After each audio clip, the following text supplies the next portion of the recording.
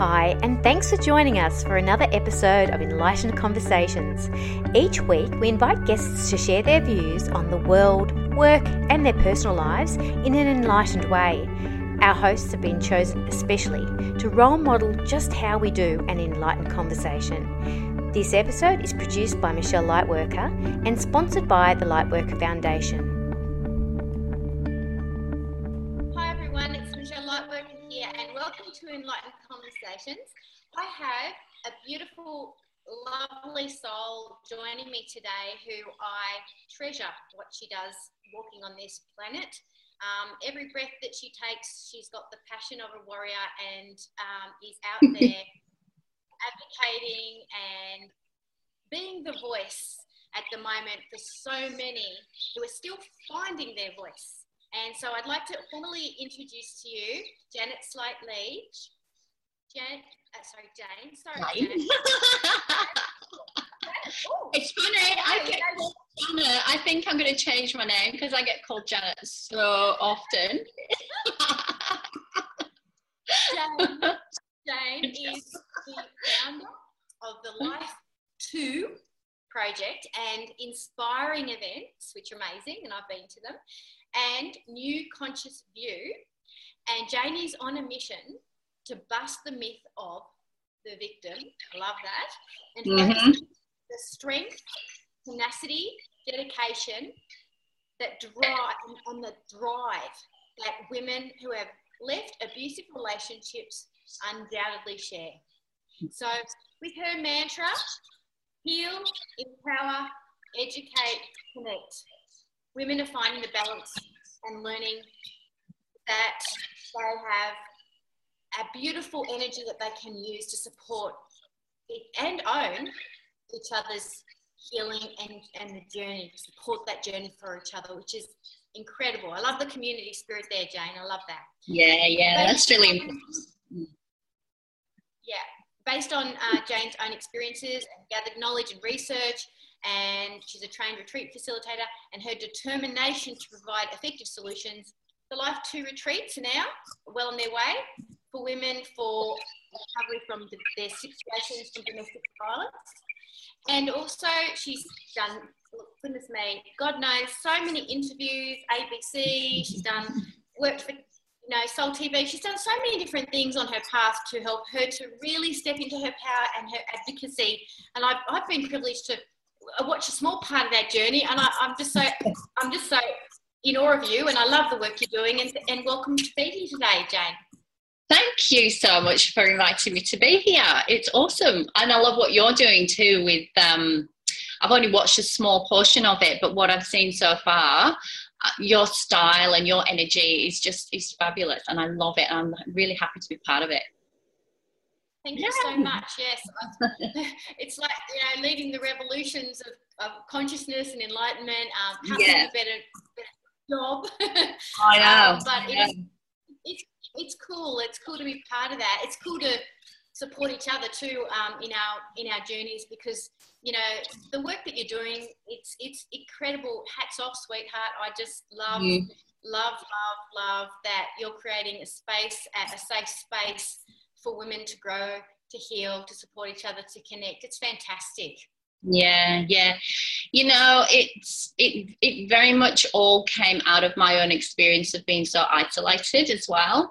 Yes. And throughout the years I've connected with different organizations who are doing some fantastic work, don't get me wrong, and it's really, really needed.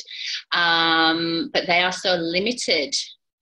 And you and I know the work that's really effective and really important is, tapping into your own soul, your spirit, your own drive, your values, and your connectedness. And one of the unfortunate things around, abuse, any type of abuse or trauma, is you lose that sense of connection not only with others but with yourself. First and foremost, you disconnect from yourself. So, and I very much was in that place. And in reflection, I found when I came back to myself, that was when I became my most powerful. Yeah, absolutely. And I know that the work that you're doing is really open-minded, and it's really encouraging that holistic approach. It's really helping women to learn how to do that how to find their way of doing that, which I love, Jane, you know, because we all find it a different way. There's not a prescription for it. There's no one kind of size fits all kind of, you know, therapy or way of doing things. It's I try to kind of be as holistic as possible, knowing what worked for me, and that's where my starting point was. But, you know, through the work that I've done and all the connections that I've made and the different people that I've worked with, you know, we can bring in so many alternatives for people to just find their own path, whatever that might be. It might be traditional psychology, medicine, or whatever. It might be something else. You know, in our field there are so many different options, and which I love. But mainstream, they tend to put people in boxes, and their options are so limited. So I wanted to open that up. Yeah, really creating something so beautiful and so alive. It's I can feel it. It's like living, breathing, growing, letting it do its thing. I love that. It's evolving. And, you know, when I started this 5 years ago, it was very different in my head to what it has grown into now, you know. And I think as facilitators, practitioners, or, you know, people doing the work that we do, we have to be very open-minded as to how things are going to work and how they're going to end up looking. It's not going to stay the same as it is now. It's going to be changing forever, and that's just the nature of life, isn't it? Yeah, and that's really cool. Yeah. That's really cool. Because I know that, like, when we're on Soul TV, and I love that you were a change facilitator. What a freaking great title. Like, you know, like, hello. That is exactly what we all need to kind of accept on this journey, that there, you know, you don't, you know, I mean, you don't really reach a point where you're just like, oh, I've made it. It's like, I think if you reach a point where you think, I've made it, there's something you need to work on so far as a humility and your, do you know what I mean? Like this totally. Stuff there. Yeah. Come to terms. Well, I mean, you know, the very nature of change is it's constant. You know, the only constant in life is change. That's what they say, isn't it? So, you know, we're constantly evolving. We're all, you know, hair's growing, nails are growing, cells are regenerating. I've covered all of this so many times in, you know, various different interviews and media things and talks and whatnot. But it remains at the core, you know. If you expect to be a certain way constantly all the time and you don't allow yourself the flexibility for new things to come in, you're going to stagnate, and it's going to get pretty painful pretty quickly. Yeah, I think that's the gift of pain. And I think, you know, if we all realised that pain was actually helping us to kind of maybe, like, you know, exercise some other muscles, that would be awesome to have that realisation a bit quicker, rather than to let the pain get to a point where it's unbearable, that kind of stuff. But exactly. You know, the thing I was actually thinking this morning, you know, that came through before our talk, I was called to do a bit of prepping and to really tune into what, like, messages wanted to come through for this. And the thing that was really strong was this perception that often, you know, like in a situation of domestic violence, when I've been there too, when you're in that situation and you've got that low self-esteem going on, and you're feeling like you literally are feeling like I on some level, even if it's unconscious because you're tolerating it, I deserve this. And I think I'm not worth any more than this. Yeah, I think that the thing that's really come in about this is that, how do I put this, is that we have this perception that on some level vibrationally, internally, we're vibrating that I deserve this. So we've attracted it to ourselves. So we're not a victim, because on some level we've chosen that. We've chosen to attract that, to learn the lesson, to step into a different energy. So the gift of realising you're not a victim is the fact that you may have chosen it, but you can then choose something else. Exactly right. Yeah, and the power of choice is there for everybody, you know, but unfortunately we live in a society and a paradigm where we're very much drip fed what we're supposed to be, how we're supposed to behave, how we're supposed to think. We have certain roles, And we choose not to question that a lot of the time. Everything's a choice, you know. And that's one of the main things that we do, you know, teach in the retreats, is that you can make different choices. You have the power. It only takes a decision. But it's based in self-awareness as well. You've got to have a little mindfulness, bring yourself to some self-awareness, check into what's going on in your body, check into what reactions are going on, and start to question those, you know, go into, why do I behave in a certain way when this trigger happens? What's going on, you know, in my thought processes, in my belief systems, in my mindset? And why do I follow this pattern over and over again? You know, questions and choices and making a different decision is really the basis of any healing process. Yeah, absolutely. It's so powerful, isn't it? Owning our choices. Man, that is so powerful. Yeah. You know? Yeah. Because, you know, you could say, oh, I chose this, see, I deserve it. You know, like you can get into that victim thinking, because that's the victim will say that. Oh, yeah, well, I chose it, so I deserve it, right? Yeah. And I've heard I'm just gonna sit here and suffer and be the martyr and, you know, be the victim and be the person who deserves pity. That's probably the most dissimilar. And I've been there, you know, I've done all of that. I see that whole process as a learning experience. It's a journey. It is an experience. And I talk about going through that state of victimhood as being an experience. It's not, people take it on as a label. It's not a personality trait. It's not something that you are. It's something that you're moving through. Yeah, I love that. That's so good, because then it's not like you're judging the fact that you were a victim, because then you're staying victim, right? Yeah. If you take it on as something that you are, I am a victim, your cells will take that on and that'll become trapped in your body and you become the embodiment of victim, and that comes out in behavior and attitudes and language and the whole works. If you see it as, and it, you know, it's a process to actually change your mindset around this stuff. But yeah, see yourself as feeling like a victim. That's perfectly fine, because we all feel like a victim sometimes if shit happens, you know, and stuff goes on. We can all go there, and that's fine. As long as you realize that it is just a feeling, and feelings are transient, your emotions are transient, you can come through it as quickly or as slowly as you choose to. Yeah, absolutely. And I think I love what you're saying. It's an experience, and to let yourself acknowledge that there is a part of you that feels like you're a victim, because if you ignore them, it's like you're re-abandoning yourself. So, exactly. You know.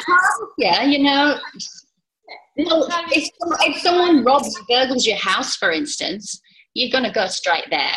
You're not going to go straight into, oh, the poor person needs this stuff more than I do, therefore I'm going to sit in compassion. No, you immediately go, yeah, I'll say it for you. What the fuck? You know, yeah. I don't know if I'm allowed to swear on the show, but. All right. No holes barred on this show. But you know what I mean? We have, you know, we have our reactions. We have our stuff that goes on for us, and it's all part of us. And, you know, don't condemn yourself for having certain reactions, but just understand that it's not a permanent thing and it's not part of your personality. Yeah. But I think it's really awesome that we're talking about this, because, you know, there's so much empowerment in reclaiming that part of ourselves that does get pissed off and feel like a victim. There's a lot of power in building that bridge, because they're the part of us that feels abandoned in the first place. So if they feel abandoned in the first place, then reconnecting with them and validating and go, hey, honey, yep, I get it. You're pissed off. You just had your car broken into. You have a right to feel that way. And then you're validating. Yeah. And developing that emotional intelligence. I think we just have to embrace all parts of ourselves more than we do. You know, as women in particular, we are told to be nice.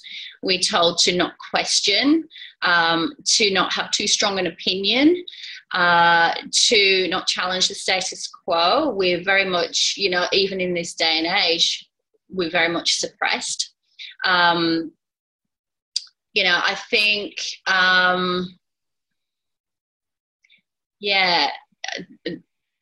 all of that really frustrates me, because we're not allowed to embrace all of those parts of ourselves that get enraged, that get angry, that become incensed at the injustice that, you know, a lot of us face in the world. You know, for instance, all of the anti-abortion and women's rights campaigns that are going on. Donald Trump taking away, stripping women of their rights to make choices about their own body.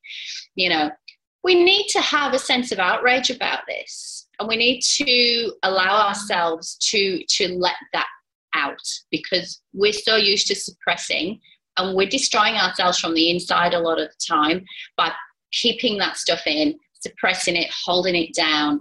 You know, we're denying a part of ourselves that really needs to be let loose sometimes. And it's an interesting thing. It's like, you know, society, I guess, doesn't realise what's not working. Well, even as individuals, we don't realise, like we're just talking about pain, like it's a great motivator. You know, we don't realise what's not working until we get sick or we feel pain or something like that. And so if there's a thorn in the side of society and it's going ouch, then obviously we need to hear it so that we can understand that there's something not quite right or something not working. I think that, you know, that there is a time and a place for verbal expression around what we feel we need to stand for. Because if we don't hear it, then we don't see it, then how do we know that something needs to give, some change needs to happen? Deep, and we're just going along, and then putting our vote in for anyone other than someone that put us off. But you know, and then the end result is that we're not happy. But then we have to see what then unfolds from that to learn what we do want. And so that's all part of it, isn't it? It comes down to that question, doesn't it? You know, if you ask a woman, what do you want from life? She's not generally, you know, the majority of people, women, are not going to be able to tell you very much about what they want from life. There might be, you know, I want a really nice house, I want a great relationship. But on that soul level, they can't tell you. Tell her, if you ask them what they don't want, they can reel off a whole long list of traumas that they probably had in their life, knowing exactly what it is that they don't want, how they don't want to feel. But asking someone how they do want to feel, how they do want to experience life, is a much tougher question. And it's not a question that is delved into or pondered too much, I don't think. That's been my experience from working with women, at least. Yeah, and you know, like I'm seeing this little like fine line, right, where we come to a point where we're dissatisfied, and then we say to ourselves, well, I don't like that, and then instead of like crossing the line into handing our power over to some system or someone that might be standing for what we don't want, we need to then find a way that we claim and take action for what we do want. That's really where the empowerment lies, isn't it? In that space. It is. Yeah. Total forward focus, you know. Because if you're working from what you don't want, you're very, very focused in the past. You're focused in the negative. And we all know, you know, about the laws of attraction, where you put your focus in. Even if you are focusing from a place of a negative experience, but focusing on the opposite, or trying to focus on the opposite, you're still based in that experience of that negative thing that's happened. So your subconscious mind is literally hanging on to that. and your whole motivation is negatively geared. So the law of attraction can't possibly work because it's cancelling itself out constantly. Yeah, exactly. So we need to start tapping into really what do we want to experience? What do we love? You know, I've recently started getting back into, I've spent a lot of years just working constantly with you know, very little else going on in my life, but I've recently started to kind of really focus on, all right, what lights me up these days? You know, what do I enjoy? And I've started getting back into music and going to gigs and concerts, and oh my God, it's just opened me up. Like, my sense of joy has come back. It's been missing for a long time. There's actually a word for the loss of the sense of joy in life, and I can't remember exactly what it is, but most people, well, I'd say probably all people who experience some kind of trauma, specifically domestic violence, that interrelationship trauma, cannot tap into a sense of joy anymore. It's a physical phenomenon, and I find that really, really sad. That's probably one of the saddest parts of the work that I do, because when I work with people, I don't buy into any of the story. You know, I don't need to engage in any of that. I'm very much focused on where they're going to be at the end of the work that we do. Well, it's not the end, it's going to be ongoing, but you know, when we've done the processes that we do. But yeah, it takes a while to get that sense of joy to start coming back. Yeah. And I find that. It's interesting. Yeah, I can understand where that comes from too, because like a lot of the time when we're in those DV situations, we're really enmeshed, right? And because of that enmeshment, it's not really connected in a healthy way. So we lose trust with ourselves in totally setting boundaries. And then we end up, I find that what happens is we end up walling off our heart chakra, our heart space. When it gets hurt, and we don't know how to be have a healthy sense of connectedness. And so often that's the first thing to go, the last thing to go before we leave, because you know we're exposed. So we have a bit of a hardness around there, and then it's harder for us, I think, to because then it's like we're more like living from the head up, because we've got to make these rational decisions, and then it takes to thaw out. And like the Chinese would say, your heart center is your joy center. And so it takes a while to tap back in a way that feels safe. And so, you know, it totally makes sense. It's like the end of the journey, and there's ways to saying, like, to help them heal, open up, and find reconnect themselves and things like that. And music, I mean, it sounds so obvious, but it's like not so. Like, there are things that you put away in the closet because you realize it, and it's pushed away, and then you I mean, you know, so many women have during the course of the conversations have related to me, you know, things that they used to do, that they used to love, that, you know, they've just let it go. It's slid away from them, and they just can't seem to grasp onto it anymore. And you're right, you know, we close down that heart center, and it's a self-protection mechanism. There's a lot you can do to actually start to open that up, but it's the part that I find, you know, there's all the violence and whatnot, and all of that horror, but that's the saddest part for me. Yes, is not being able to really freely express yourself in joy. Yes. Because, you know, when you look at a baby, we're giggling and, you know, free, and it's like, really, it is, isn't it? It's like that revisit to the what's the word? Not the naivety, but the pureness, the joy. You know what I'm talking about, don't you? I do, yeah.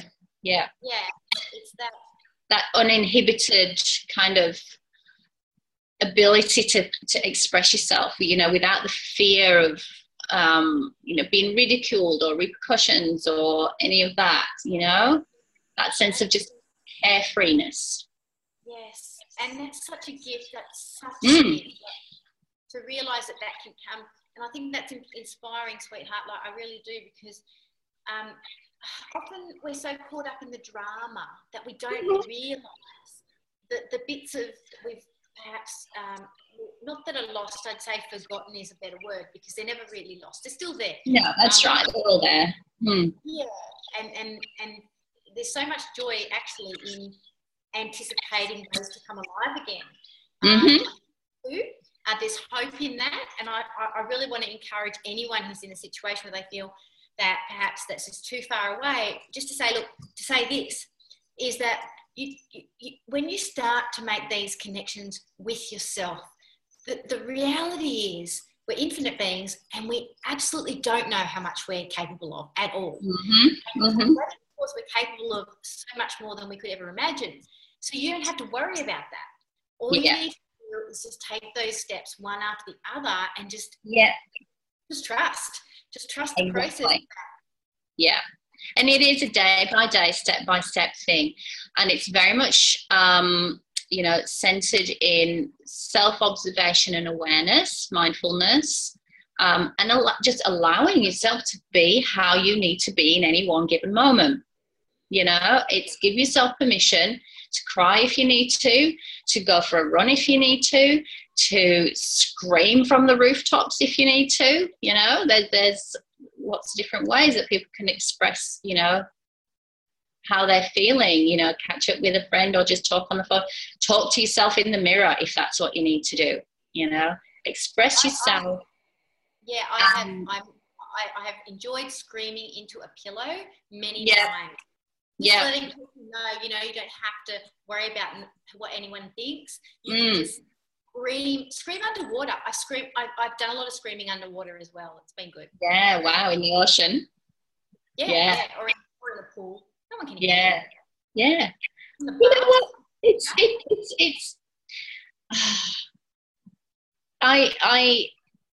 I've done a little bit of past life regression stuff, in the past. I know I know the types of things that have happened to me as a female through the ages. And we are all carrying, aspects of that. If you understand anything to do with epigenetics, we're carrying emotional experiences from our ancestors that we need to also clear and be aware of as well, that they're part of our DNA and our behavioral patterns. So even if, you don't even have a sense of why you're feeling what you're feeling, no matter what experiences you've had, whether it's, through trauma or whether it's just, everyday life that goes on, accept that is what you're feeling. Don't try to question it. Just express it however best way you feel you're able to, and allow it, And it's great because every time we do that, we're giving ourselves permission to be. And that's reclaiming ourselves. That's the opposite of abandoning ourselves. That's the opposite of I'm not worthy. That's the opposite of I deserve use. And it's really allowing us to be present. And I think that there's so much healing in that. It's ridiculous. Just turning up and allowing ourselves to be where we are. It's so awesome. It's so awesome. I think I question the word deserving sometimes, as well, and this has just kind of just popped into my head as a bit of a random thing, so I haven't really thought this through probably as much as I probably could. But the word deserving, I sometimes question it, because I think we all have an innate sense of having the right to just be. Whether we don't deserve anything, I don't think, because that kind of gives a sense of we've earned something. We don't not necessarily have earned anything, I love that. But we all have the right to just be, and do however we want to, however we need to do to the best of our ability. Removing ill intent or negative intent. We do no harm, as long as everyone has the intent of do no harm. Be, for goodness sake, you don't, it's not a case of deserving, because it's like you're putting a scale on it then, almost, And we are enough, full stop. We are enough. Everybody is, I just as a random thought, but just popped in then. Yeah. I love that. It's so good. I love it. It's so true. There are Isn't the it? moment. Yeah. It's like, yeah, no one's not worthy. So, you know, why do we say we deserve things sometimes? It's maybe, yeah, wow. Maybe we should just come from a place of neutrality, and everybody's equal and everybody's the same. You know, there are people in this world that harm and hurt. We know this. And they're the opposite end of the scales. We have our altruistic people who, you know, who are the healers and the communicators and the collaborators. A sense of worthiness and deserving, I don't think needs to come into it if we all accept that we all are on the same playing field. We do different things that cause different outcomes. Yeah, one balances the other. We've got just as many people doing harm as we have people healing. You know, there is a balance in the world. We get to see more of the hate and the more of the trauma and more of the violence that's going on, because that's what's reported, and that's the drama, because we're attracted to the drama. But there's just as much of the, you know, the healing work and the collaborative work and the innovation work going on to solve problems in the world. It's all happening. Yeah, agreed. We get bought into, because of media and that type of attention, we buy into the other side of it, you know, the drama side of it, far too often. Yeah. I've got this thing that really bugs me, that I feel like I want to say out loud, and it's about, I guess this is how I see it. We have a social responsibility to speak to each other in ways that are worthy, that we all feel we deserve respect. And when I see people in high positions, like the government, politicians and things, speaking to each other in a way that I wouldn't accept in my own home to be spoken to, I feel like there's a lack of social responsibility in the way that communications take place. And almost condoning domestic violence, but by the very of the way one is expressing and denigrating the other person. And I feel like it's unacceptable. And I feel it is unacceptable. It's completely unacceptable. These people are our role models. I'd say that, you know, with an animated sense of fun. I don't see any of the major politicians being anything like what we need in leaders. There are ones that are out there that are doing some great work, very much behind the scenes most of the time. But, you know, the big guys, the ones in control, are not worthy of my respect in any way, shape or form. I try to not even watch the news. I don't watch any political debates because it makes me really angry. We all have an idea of what should and shouldn't be happening in this world. I truly hold in my heart that everything that's happening is happening for this reason, that it is going to crumble. That people are getting to a level of awareness now and a level of discontent, that firstly, they're going to start to question. Second, they're going to start to become a little bit more active and start to, you know, be more involved. And thirdly, you know, a certain amount of people, a certain core group of people are actually taking strong action. So it's all happening, I think, from my kind of limited world perspective, as it needs to be happening. We are on a point of huge change. So, you know, the establishment is not going to go down without a kicking and screaming match. You know, any type of narcissistic person, organisation, government body, that type of, you know, authoritarian entity, at the first sign of losing control, they become violent, whether in their language, in their actions, or, you know, their attitude. They try to hold on to that power by whatever means that they can. I experienced that in past relationship. When you know, I as an individual became more empowered, the control became more intense. And we're seeing the same now, you know, as the people are becoming more aware and more empowered, the control is going to become more intense. We're going to see martial law. We're going to see all sorts of things coming in, you know, control with military, that type of thing. It will pass. It's a transient experience, like I keep saying. We're experiencing something that's never happened on the planet before, I think. You know, and it comes down to individual level, and it steps right up to country, global level, you know. Yeah, if you look at it from a higher perspective. Absolutely. You know, it's a funny thing, like we have these laws in Australia anyway around, you know, well, we have these slogans even saying one punch can kill, you know, and we have things about, like, you know, physical violence being against the law. You can't physically assault someone. And I know we have apprehensive violent orders, which are like we call them AVOs, used to be called DVOs, for domestic violence orders, and we have AVOs now against people harassing and doing all those things out there.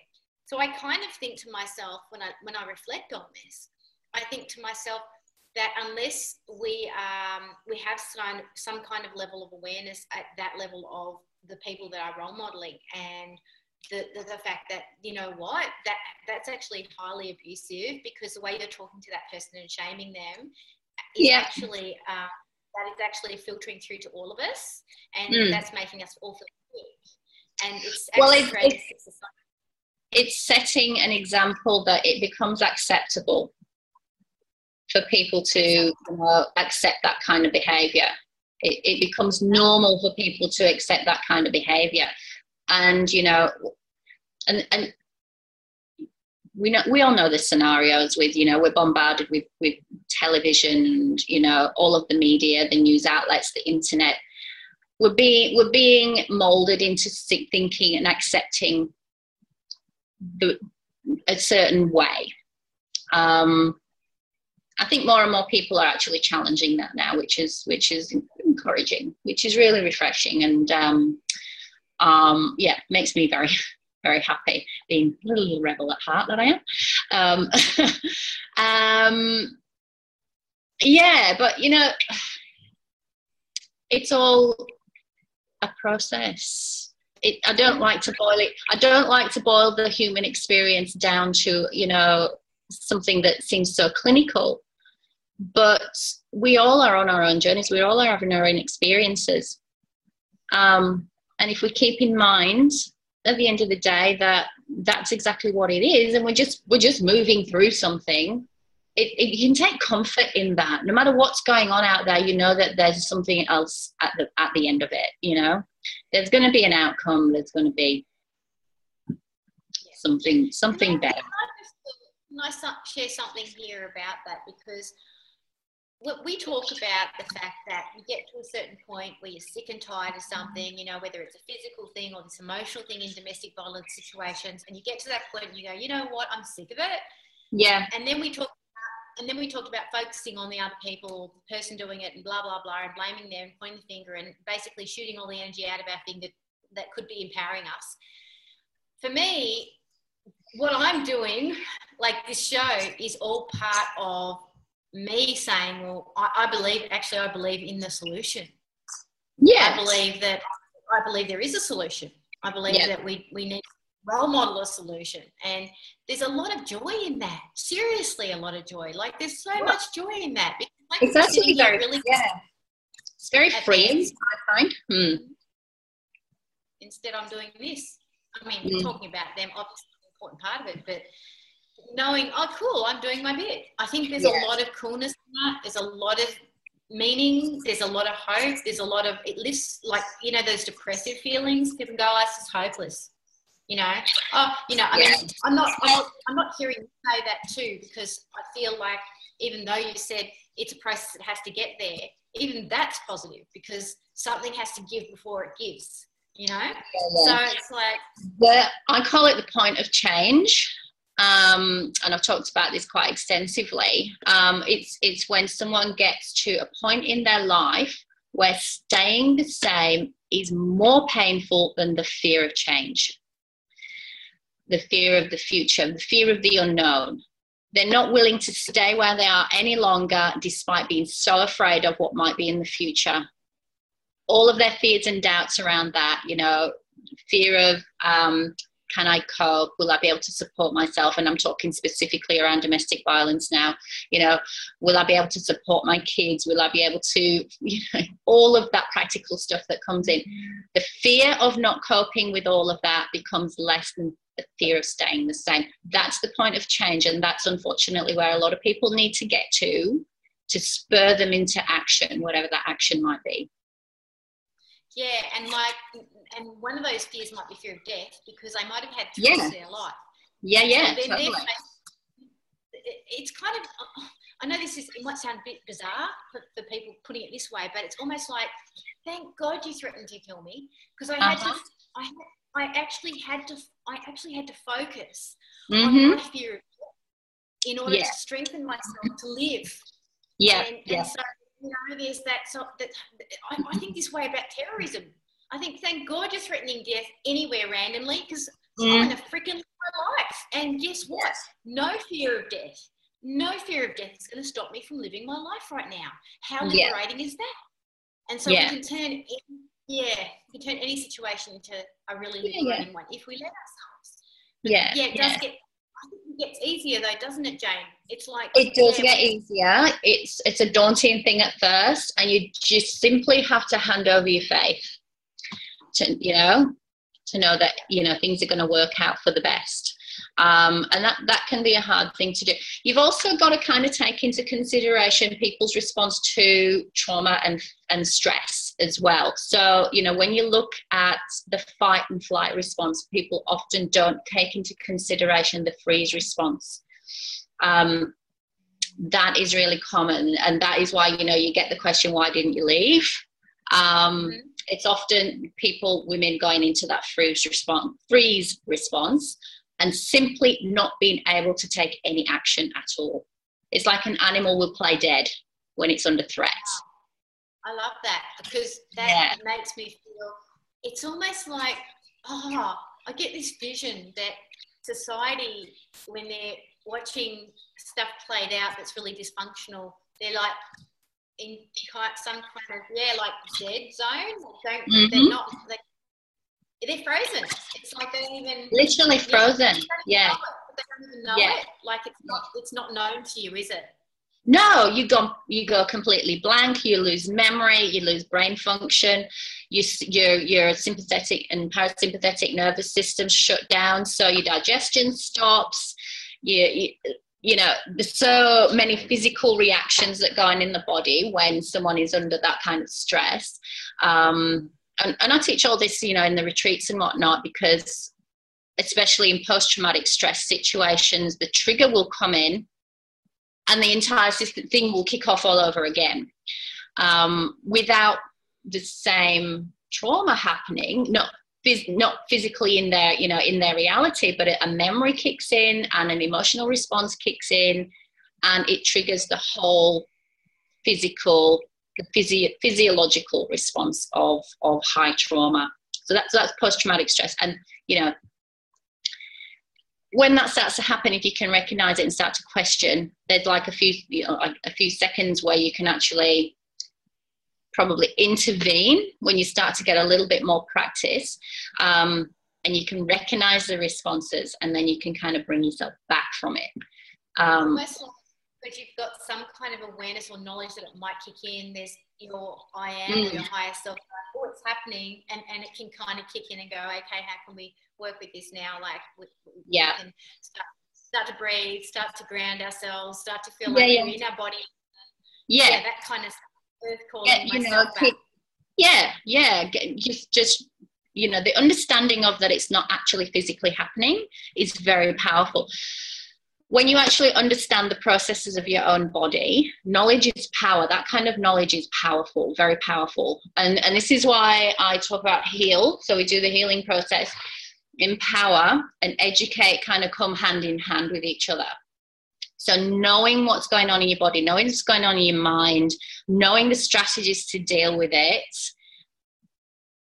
is empowering. That's the empowerment process. And, you know, we look at neurology, we look at physiology, we look at diet, we look at language, we look at lots of different aspects of how people respond to certain triggers and, you know, stimuli.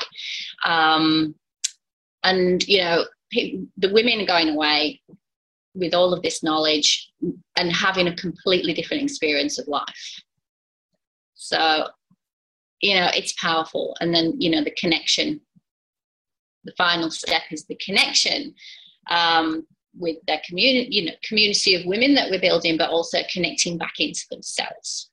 And, you know, starting to understand who they are, how they work, you know, how their mind works, how their emotions work, and how to have a level of control, if you like, but understanding. More to the point. Yeah, absolutely. And it sounds so awesome. I'm just so thrilled with what you're doing. I just love that you know, you're open to it growing and being everything it can be, because we're all in this process of change along with it, aren't we? And yeah, definitely. Yeah, I mean, like, even when I was like back in I'm just trying to think back now, just 2003, that kind of time, when I was doing the clinical counselling and specialising in PTSD with people, the awareness, that's now going back 14 years, the awareness of, just through movies, through education, so much has helped to evolve people's consciousness, right? Yeah. So sometimes they come in and they're so ready, you know, whereas back then you need to get them ready, and now it's like they're coming in and they're ready, more ready than they used to be for change, like to grab it by the balls and say yes.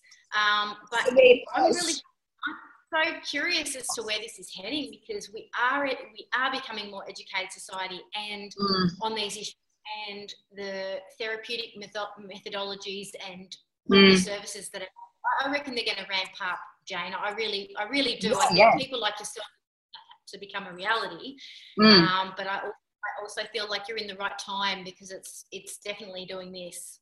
Yeah. You know what? One of the things that I found astounding when I started sort of looking at funding, because the majority of the women that I work with have been very highly impacted financially. You know what it's like coming out of a new relationship. You lose assets. You know, especially if you've got kids as well, you become a one-parent family, and there's a lot of implications financially. I'm looking at, you know, various ways of creating funding to subsidise women to come into the retreats and do the work for a very, very low cost. But obviously, you know, I need to pay facilitators, and there's a lot of, it's not a cheap process, let me put it that way. I do work one-on-one, which, you know, is very effective, but I'm only one person. There's certain people that I can refer to, but, you know, and that's growing. But, you know, for the time being, I'm looking at funding models. What I've actually found absolutely astounding, looking at grants and things like that, there is no money going into recovery. None whatsoever. It is being kind of slowly looked at, but I think I'm in a place where I'm in a bit of a groundbreaking position in what I've actually put together to create this healing process for women, because, you know, women who are coming out of these situations, once they pass that immediate crisis stage and you know, refuge and that immediate kind of that high needs phase, if you like.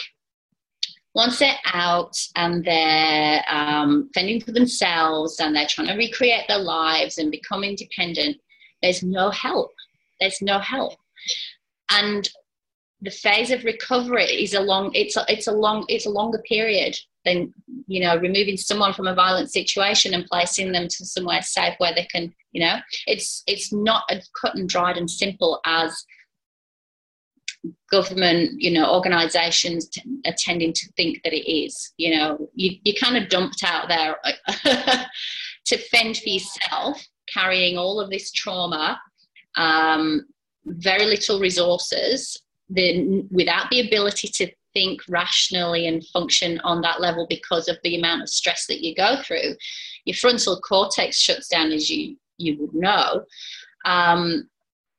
You got, you know, all of your limitations with employment and work.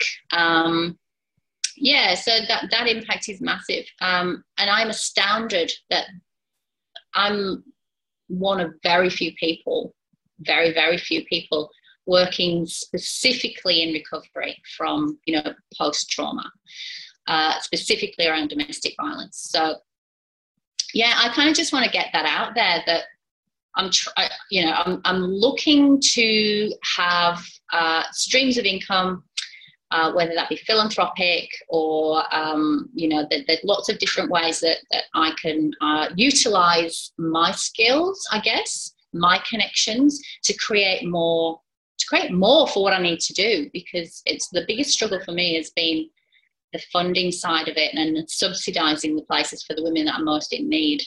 There are women who can pay for, you know, the full cost of the retreats. It is very good value for what you get, but it's out of reach for so many women still. Yeah. And I think it's great to set that intention, sweetheart, because the more people that are with this, the more that they can find. Look, just, you know, I mean, even for the fact that they might be in a situation where maybe financially that's not an issue for them, like to leave. Yeah. They need that ongoing help. So then that could really help you if those people can come on board and then they can find ways to actually create meaning in their life to support. Totally. Yeah. People as well. So there may well there's many ways to contribute. You know, several of the women that I've worked with have actually gone on to do practitioner training and want to come back and work within the programs. You know, that's happening already. You know, others are creating ways to, you know, contribute financially. They're, you know, donating either product or time, or, you know, various, you know, several contribute money and pay for a place, or, you know, there's lots of different ways. Everything, you know, everything counts. Yeah, absolutely. And you know what? You're doing incredible things, and the more support that you get, the more you can do, and the more creative ways you can do that. So, you know, I'm a big supporter and advocate of what you're doing, sweetheart. I really love it. And just so that people know where to find you. And also, I know that there may be some things coming up that we might promote close to the time that this is airing, but just so that people can find you. It's www.life2project.com.au. There's also the Inspiring Events website as well, or jane@life2project.com.au. Yeah, so people know that's the number 2, the numeral 2. Yeah. Life. And through there, if you want to speak to me directly, you can, you know, my phone number's listed on there in various places. Connect with me on Facebook, Jane Sleight. What else? Yeah, the Life 2 Project has a Facebook page. It's probably more active than the website, because I don't do WordPress very well. You've got to put your energy where it's required. Yeah. And website. I'm much more active on Facebook because it's very social, kind of like, and I like the interaction.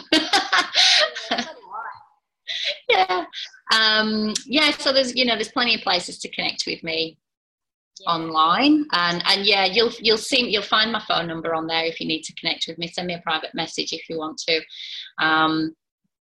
Happy to chat. If there's any way that I can be of assistance to you, I can let you know when the next retreats are coming up. There's where are one they as well, Jane? Just whereabouts the location of the retreats? Kedron at the moment, on the north side of Brisbane. I have been asked to go to Melbourne with it, so that's going to be happening. And there's a few other things in the pipeline that I can't really kind of reveal at the moment, but there's other things coming up as well. So there's big things coming for 2017, which is really exciting. Yeah. Yeah. Yeah. So And I want this to be, you know, the movement that, you know, is needed. Absolutely. You know, because people who need to go through a recovery process are playing small. They're living life day to day in survival mode mostly. You know, not thinking beyond their means, not thinking and dreaming big. They're not, you know, they're not creating. They're not daring. They're not taking chances. They're very much in that survival mode and sticking to what they know. But once this healing process starts to take place and people start to, you know, expand themselves, they become more involved, they become more community focused, they become more globally focused, they become more creative, solution focused, and they get involved and they become active. That's you know, right. they're not just caught up in their own little worlds, just surviving day to day. And we create a much bigger, much more powerful community and movement. Absolutely. And also the bonus for them is that they get an awesome relationship with themselves and attract awesome relationships instead of being attracted to the same kind of relationship. Exactly. In the first place. So it's like recreate your story, guys, and you just get so much from it. And so invest in yourself and be sure to check out what Jane's doing, because the Life 2 project is a phenomenal initiative. Thank you, Jane, so much for joining us. It's been an absolute blessing to have you on the show. My pleasure. Love you heaps, sweetheart. See you soon, hey?